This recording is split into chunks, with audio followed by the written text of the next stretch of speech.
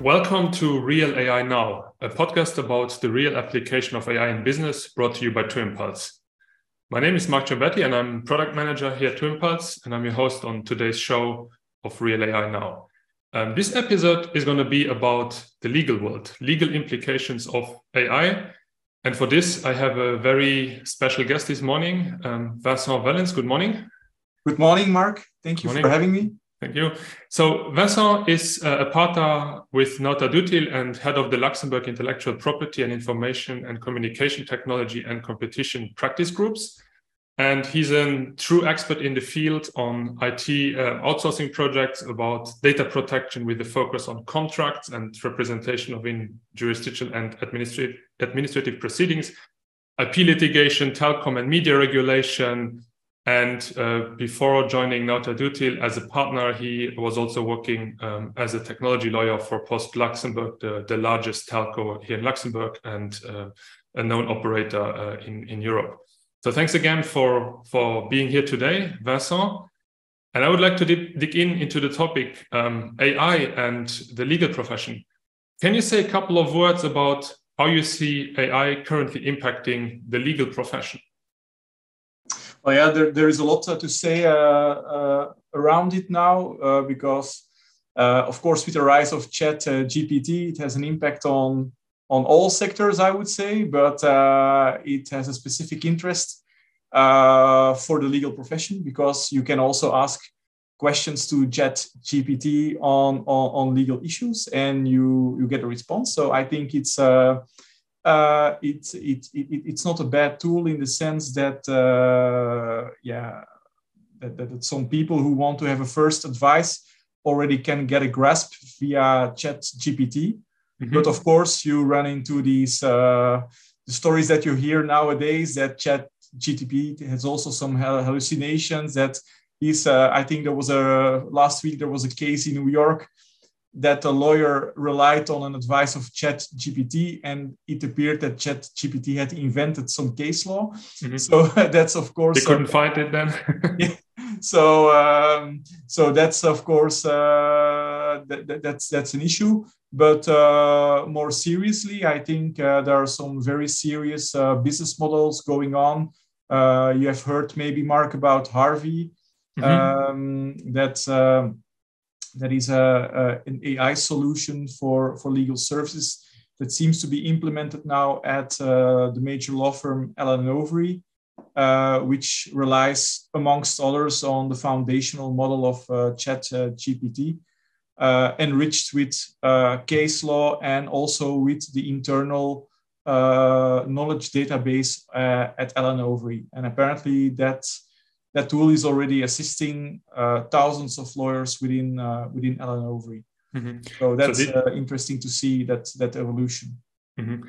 So this is an interesting aspect. So basically there is the core model, right? And then these extensions being built, company-specific intention, which really make the difference in a particular area of expertise or the like.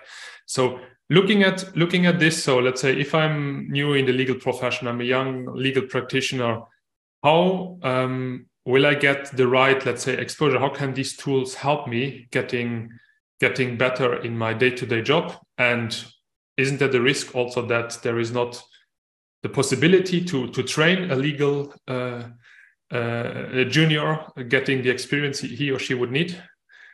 That question is spot on, Marc, because I think in the predictions about the future of the legal profession, I think the junior lawyers will have it the hardest because of these tools, which certainly facilitate the job of a lawyer. Mm-hmm. You also must be able to see what does the tool do, and you must be able to be in a position to assess correctly the results that you get from the AI tool. And to do that, you need already some experience in the legal field. Mm-hmm. And you need also be trained on the functioning of AI tools themselves. Yeah.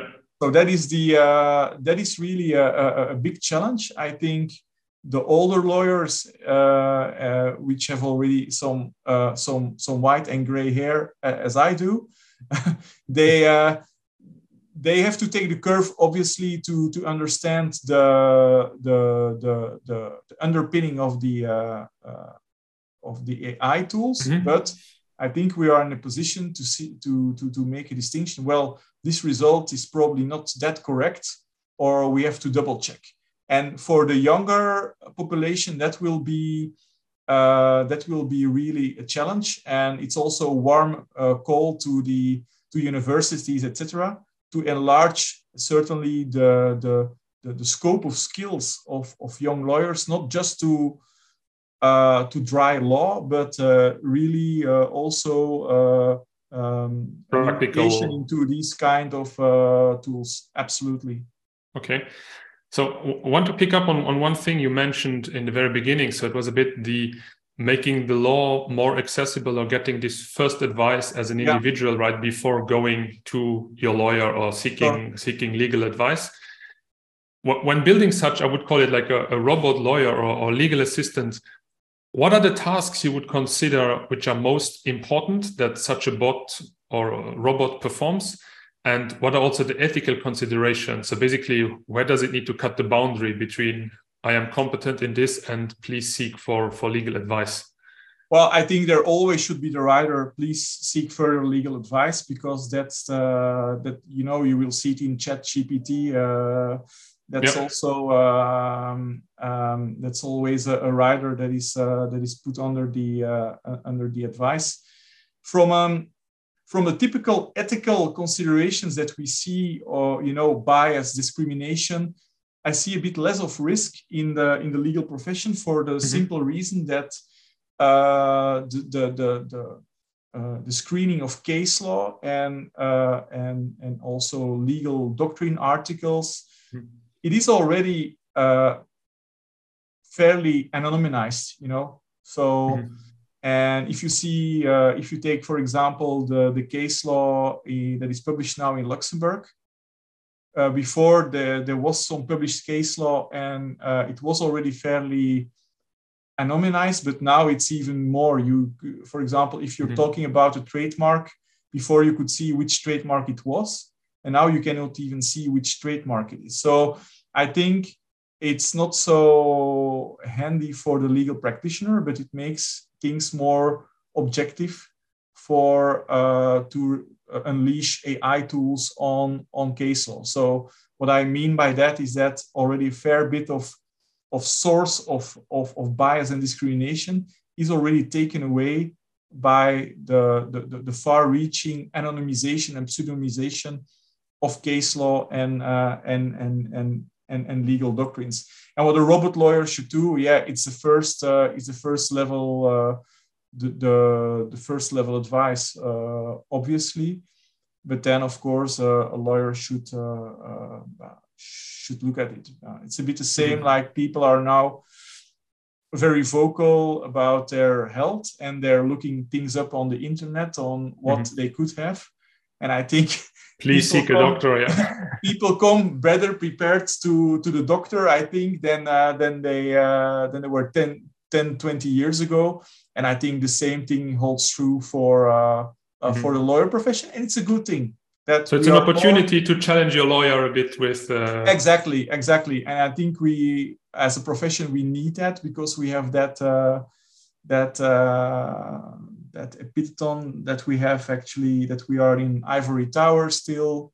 We still have this strange dressing up. If we go to the court, it gives that flavor of that we are in an ivory tower. But I think it's a good thing that we are challenged, and it pushes us also a bit further in the reflection.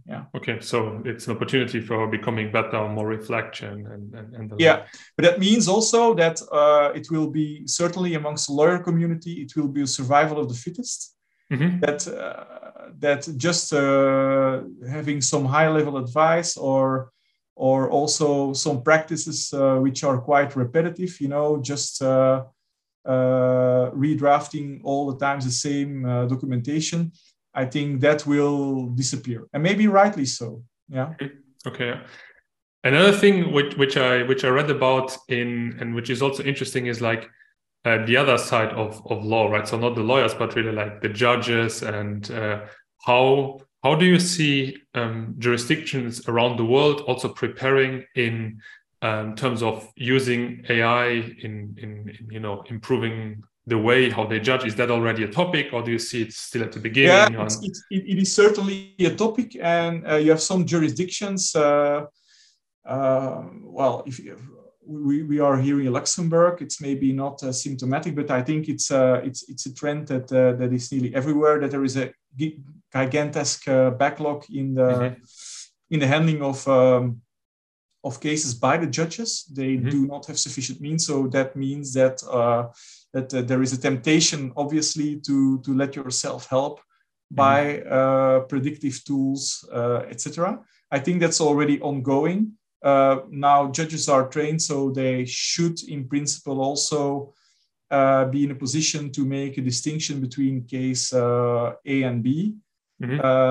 What I'm afraid of, and what is a bit the beauty of the profession, that of course, with all these predictive tools, you will have a prediction, and you will also have a strong tendency in the case law that will be the result of the AI solution. And what I find the beauty is sometimes if you're going to watch in these, what we call minority case law, the cases where the courts decided in a different way, that case law will be maybe filtered out over time. And that would be a pity, because sometimes a case A is not a case B. And on basis of the concrete facts of the case, it may very well be that the minority case law is plausible, and that you can debate it. And that's maybe something that could be a backdrop. But most of the time, if you are pleading a case, obviously the majority case law is always the strongest element, obviously, in discussions with a judge, and the minority case law will normally not be followed anyway, So, but you never know. So I see one thing which I personally find a bit scary is that when you look at jurisdictions where you have, for instance, also jury members, which the rulings are public, right?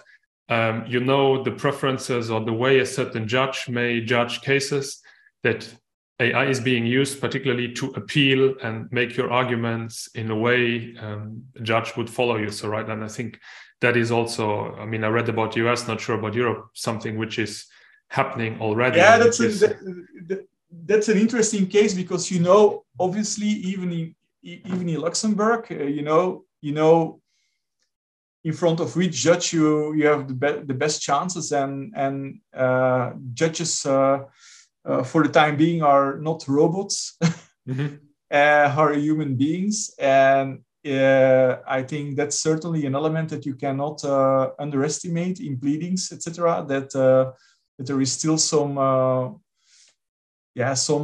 small room for subjectiveness, and that would be an interesting. I think that would be a more advanced phase of AI, that you even could detect maybe some preferences of judge A and B, and that you could deep digger into that. But that again, that could also be maybe avoided by just not naming the names of the judges, for example. And then you have that, But then you come, of course, then you have a bit of, because also with the rendering public of the cases now in Luxembourg, I think there is a bit too much information removed.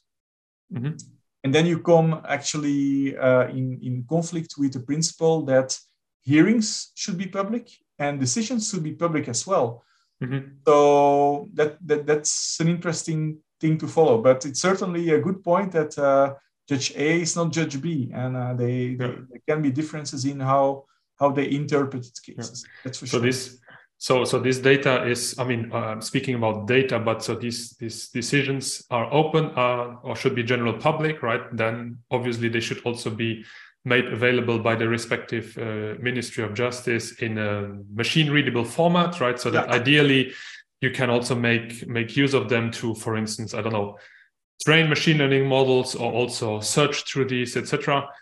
One thing, so want to move a bit into the topic of training data and how you can use data to train machine learning models, but also the aspects of data protection, right? We started off by saying, okay, there is some proprietary knowledge, for instance, Alan Overy used to train Harvey, right? But the core model is a GPT model. Can you say something about how do you want to make sure that when you train models, they are representative and also free from these biases, and what is important in your eyes? That's a short question, but you could debate very long time on it. Yeah, that's the most representative cases now that you see popping up in the field of data protection. Are about that the results could be biased and could be discriminatory. Yeah, I think representative. I think there we have to follow the general rules of statistics, I would say. So I think the law would not be prescriptive. If the law says representative, it means representative, and then you have to look at the state of the art in terms of statistics. Free from bias, that's also a difficult question, because there have been cases, for example, in the Netherlands, there has been a case about it was a big scandal that the tax administration and the Social Security Administration had screened on fraud in family allowances.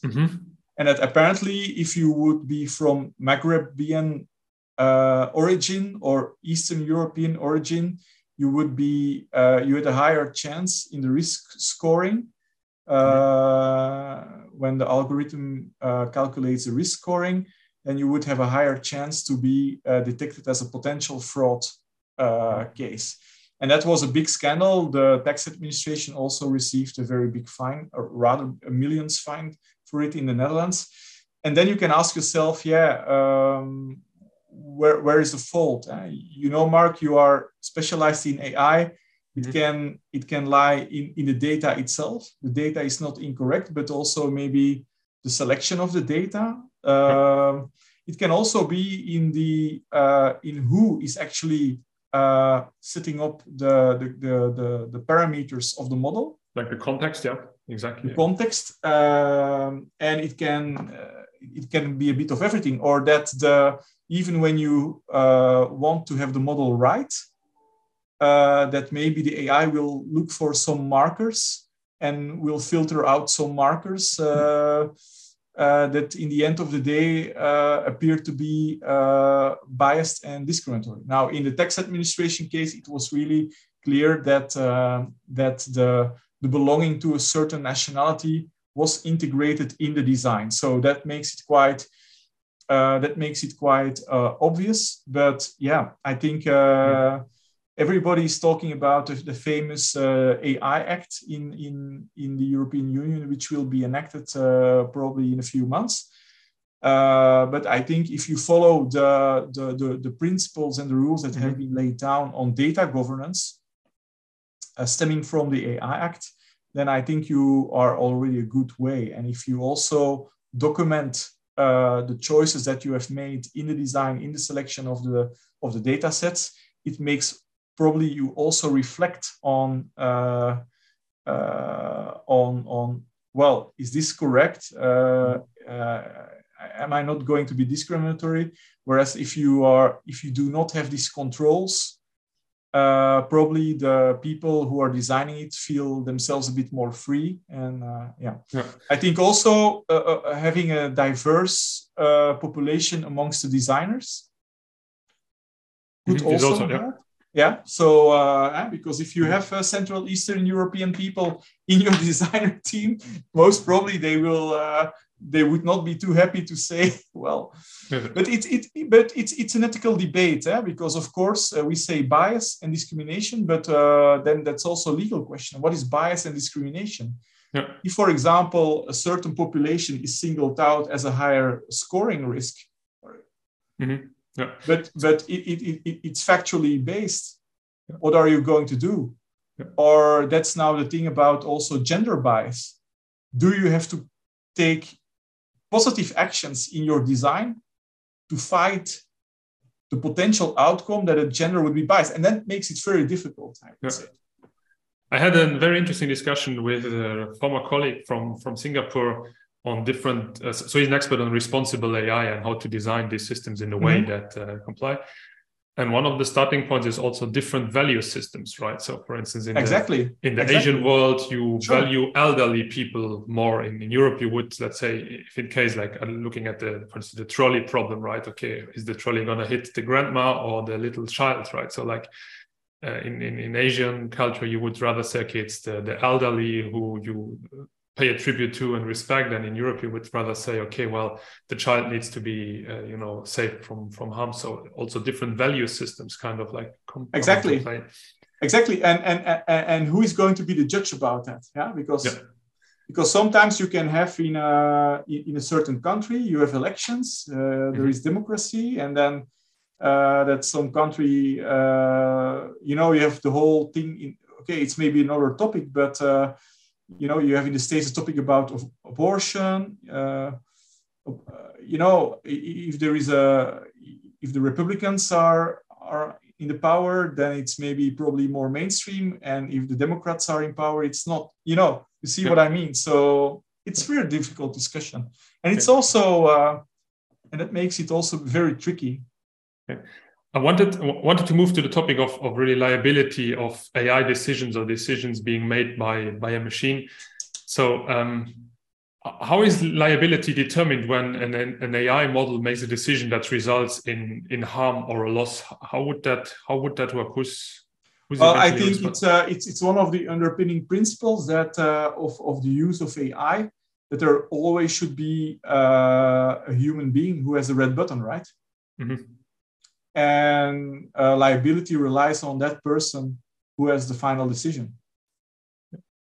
But do you think in practical terms that's still feasible with this kind of like evolution of AI and self-training, etc., that you get to a point where you cannot really say, okay, that was intended? If it's not possible, it should be prohibited, because that means if the AI is going to follow its own logic, it's also one of the underpinning regulatory principles that will be made more clearly, and which already are enshrined in data protection law, is that you always must be able to explain the logic of the AI system. So if you're not able to do that anymore, you are infringement with that principle, and you cannot deploy the AI system. It's that's it. I mean, I see that also as a bit a problem from how technology works, right? If you look, for instance, at neural networks, right? It's mathematically not feasible to tell by default what is let's say, the reasoning. Now, of course, there are, let's say, enhancements on explainability, right? Because regulators are asking for it, legal systems are asking, etc. But it's really kind of like this trade-off, right, between what can you do? And exactly, but that's, I think that is the outer limits. From the moment that you cannot explain it and control it anymore, then it's over. I think even when it could generate benefits for humankind, it's also I think there's a fair consensus. Well, at least 50% of the specialists in AI see it as a danger, that if it gets out of control, that it could be a danger for humankind. I think that's already a very large portion, I would say, that if the danger exists. And there have been cases already in the field of data protection law. For example, a bank not being able to explain why a certain person has a particular risk scoring. Then you are already in plain violation with GDPR and transparency principles. So, and then you get fined. So, and that's already the first case that come out, that this risk scoring practices in the banking sector. That's a big topic now. And if you cannot explain the logic behind the risk scoring and why I got a high score And if you cannot explain it, then that's a problem. Yeah. And I think there also research has made quite good progress, right, in really, let's say, building enhancements of explainability so that AI can satisfy these criteria and explaining more what was the reasoning behind a certain decision taken. Sure. I wanted to pick up again on the liability and just pick your brain on one particular thing. So in 2016, the robot Sophia by Hanson Robotics, right? So like one of the humanoid robots was granted citizenship in Saudi Arabia. Do you think robots should have legal rights? And then if yes, why or why not? Well, it comes down to the same question, right? That there should always be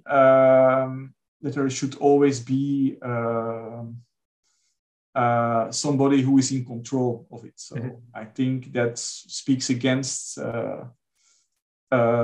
legal rights. I would say so. Of course, you have the same discussion with children which are legally incapable, and there's always also somebody responsible for them. Animals, they also, of course, have some rights, but even there is discussion. But I think we should not grant rights to a robot, because that would, in my opinion, that would come very close to the discussion. Can we let the robot develop how it deems fit? And that's not possible because of this boundary that should always be somebody a human being who can push the red button to stop it. Yeah. I personally, when I look at this and calling it robot, right, I think there's always a bit, and I think it's maybe part due to science fiction, also the part, it's like this demonization of the robot, right? Like the humanoid robot, this robot which moves through physical space. But let's say the large majority of robots are like, the ones deployed on servers and running somewhere, and exactly, these are the ones which are running the show. Yeah.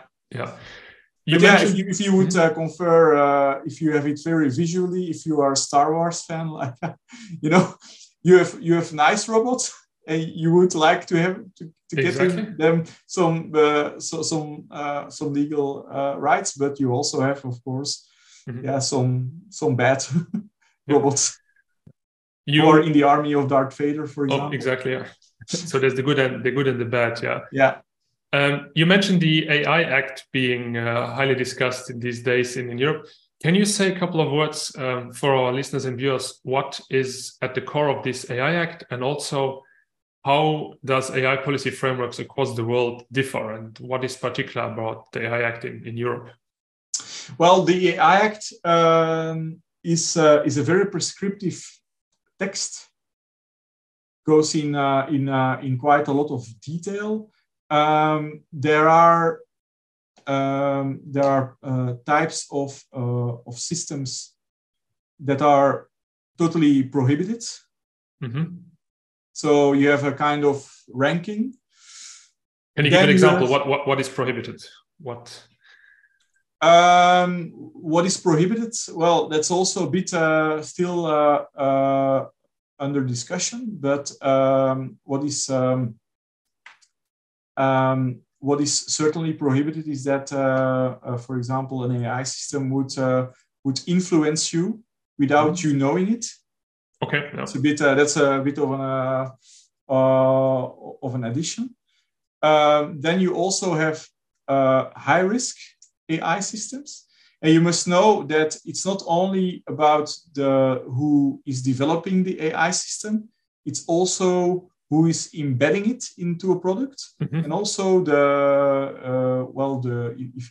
if you're using it. For example, if you have Harvey, Ellen Overy is using it. Yeah. So then all these actors are still considered to be stakeholders under the AI Act and have their responsibilities. So then you have high risk AI activities, and those are quite strictly regulated in terms of risk management, data governance. If it's embedded in a product, you also have You must make sure that it also has a kinds of CE marking.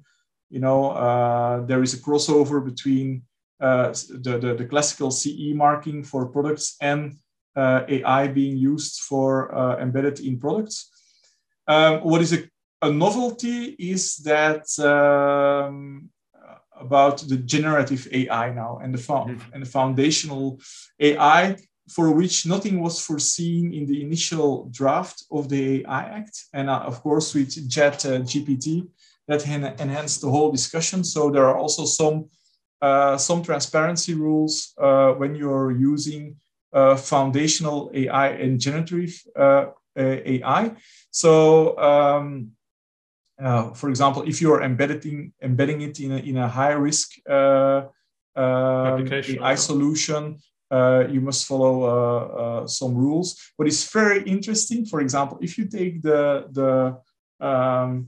and I want to see whether that's will not be a blocking point. If you have generative AI, for example, GPT, and it relies on copyright protected works. Yes. Mm-hmm. For example, ChatGPT, I think it crawls the whole internet, right? So potentially also copyrighted content, copyright protected or not. That you must be able to make a summary of the copyright protected works that have been used, and that will be very interesting discussion. So the discussions I was having with a couple of also AI founders here in Europe is that they're very kind of like scared about these regulations, so that it's very difficult to run an AI company in Europe. There is a lot of limitations, and AI core development is progressing at a rapid pace. And the need to comply with all these laws is like making it harder and harder for the small ones, but actually feeding a bit big tech in a sense that they can afford let's say, the legal team of making sure that all the legislation is in place. Do you see that in the same way, or do you see it as obviously the big tech has obviously more means to be compliant. If we look at it, if we have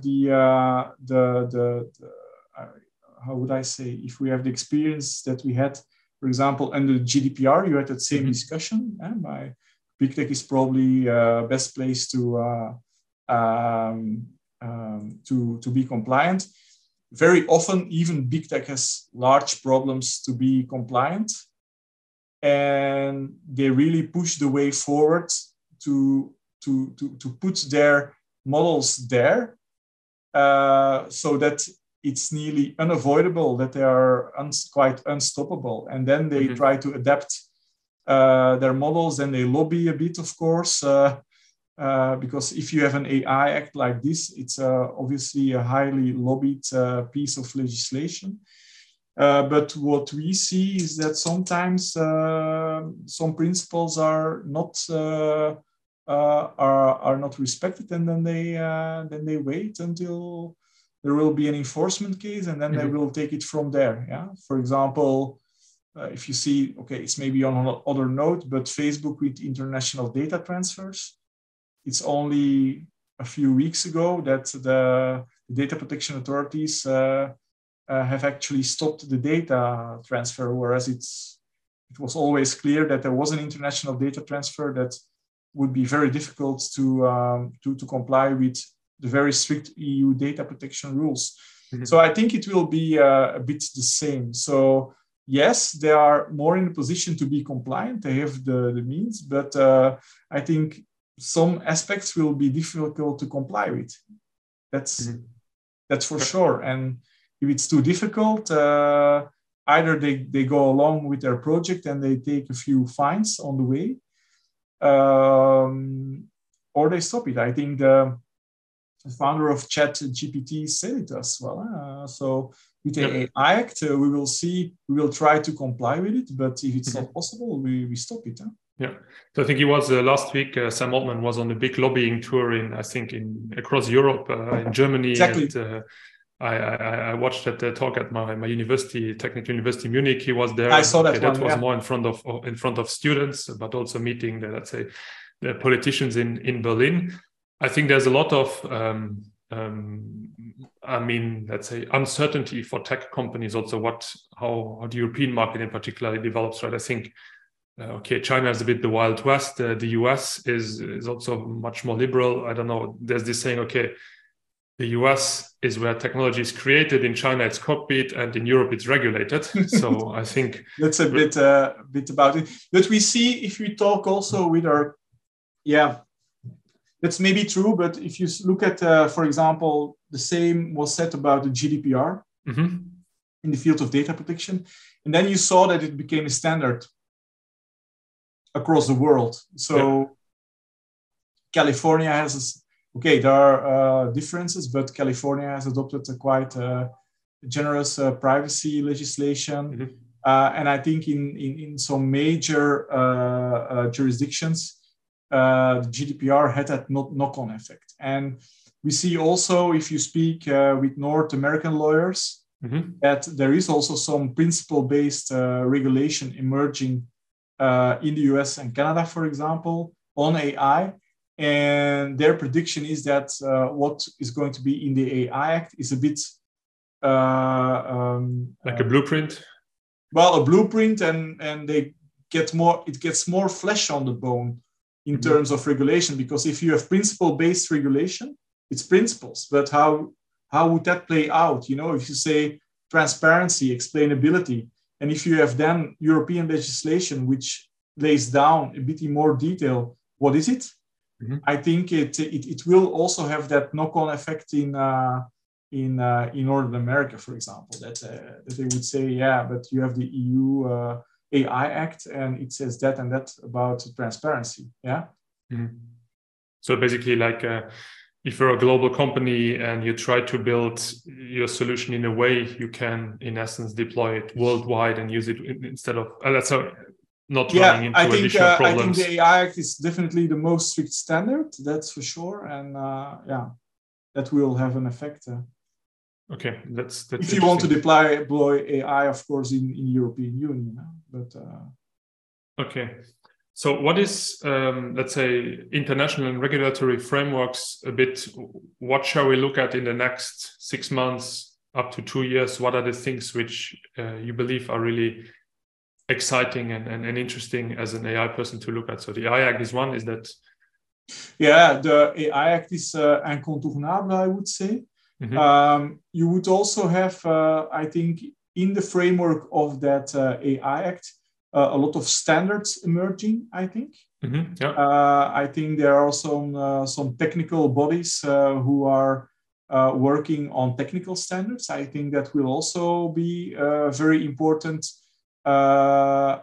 point to follow, because in the end of the day, the AI Act is also a legal text. So even when it's a bit more concrete and the principle-based regulation in the US, it still is text and it must be interpreted by lawyers, technicians, etc. But I think there will be also some more standards, that's for sure, standardization in the field of AI. And then the interaction also with other acts like the GDPR,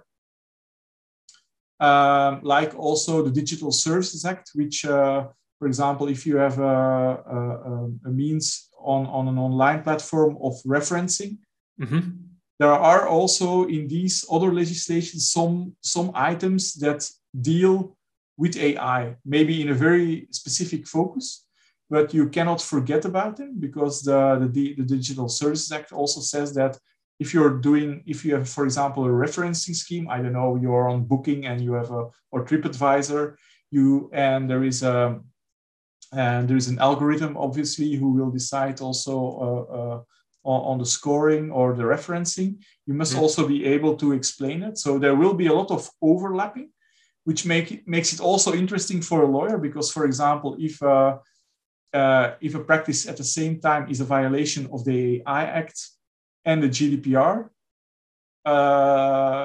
will you culminate the fines, for example? So that will be an interesting discussion. But the GDPR will also, we believe the GDPR will still remain relevant also to enforce a big chunk of the use of AI, because the AI Act has not been adopted yet. Finally, so, and before it comes into force effectively, it will still take some time. And in the meanwhile, you will see that GDPR or competition law will also be used to enforce it. Okay, that's interesting things to look at for the next couple of weeks and months, right? Yeah, you saw it. I think the Italian Data Protection Authority had already some emergency measures issued by prohibiting ChatGPT in Italy. So yeah. Okay, under circumstances, obviously, if ChatGPT would not use personal data.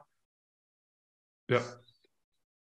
And I think there are also interesting, let's say, developments, right? So like also when using ChatGPT, can you, let's say it's in the default version, it's storing the queries, you send it to the prompts, right? And then making use of those to improve the models again. So that's probably something which will be addressed in the business and pro versions, that was right? One of the biggest criticism, the basis of lawfulness of data processing to train the model. Yeah. That I think ChatGPT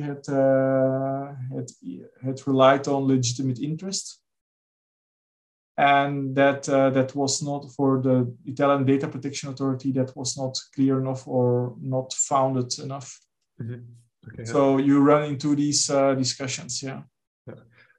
Is there, let's say, thinking about summarizing and wrapping up a bit our discussion, so is there a very creative or unusual use of AI you have seen in the legal profession or beyond you were surprised about, like this wow effect or something which you found particularly shocking? Anything which comes to your mind? Well, I have a bit difficulty with the fact that now with ChatGPT, everybody thinks AI is a total novel thing. It's already around for a while. The 50s, yeah. I think without knowing, we are already using it. If we have databases, professional databases with case law and legal articles, there are already ranked in terms of interest, etc. So there is already algorithms working there, which goes already in the a bit in the direction of predictive justice without knowing it. I think it's a bit, everybody's now making a hype of it, but I think it already exists. And of course, if you think deeper about it, it is a wow effect if you take it from now until where we were 20 years ago, where we had to go in libraries to look up for things that if you would take that difference, you would make it a wow. But nobody says wow because it has been an evolution over years. Yeah. I would say for me, there is no solution that has created a wow effect now.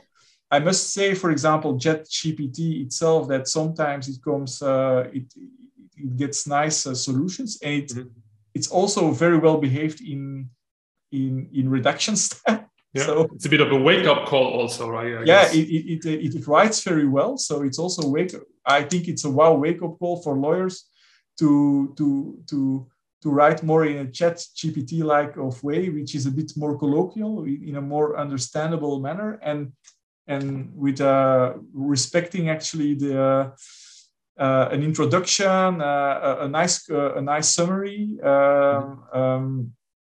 So that is the case. And then you have also applications like, maybe it's not so sexy, and we talked about it, Marc, before, like DeepL, Yeah, you can say it's not wow because it's just a translation tool, but how it has revolutionized our work as lawyers, because we are working internationally. Written submissions before a court are in French. We have to have them translated in English.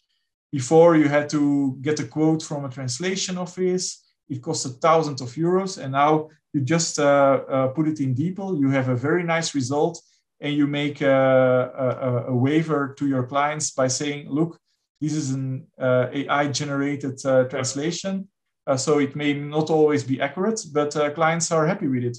If it's sufficient to have a wow effect, I don't know, but it's a massive progress. I had this maybe discussion. Not for translation firms, but for us, yes.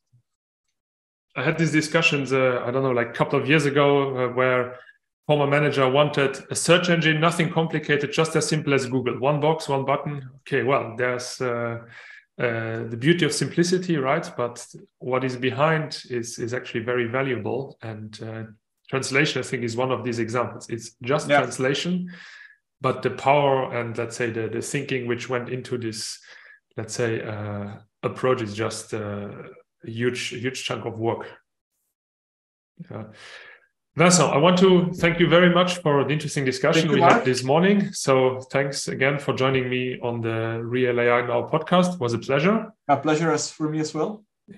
And to our listeners, thank you for listening in, watching in.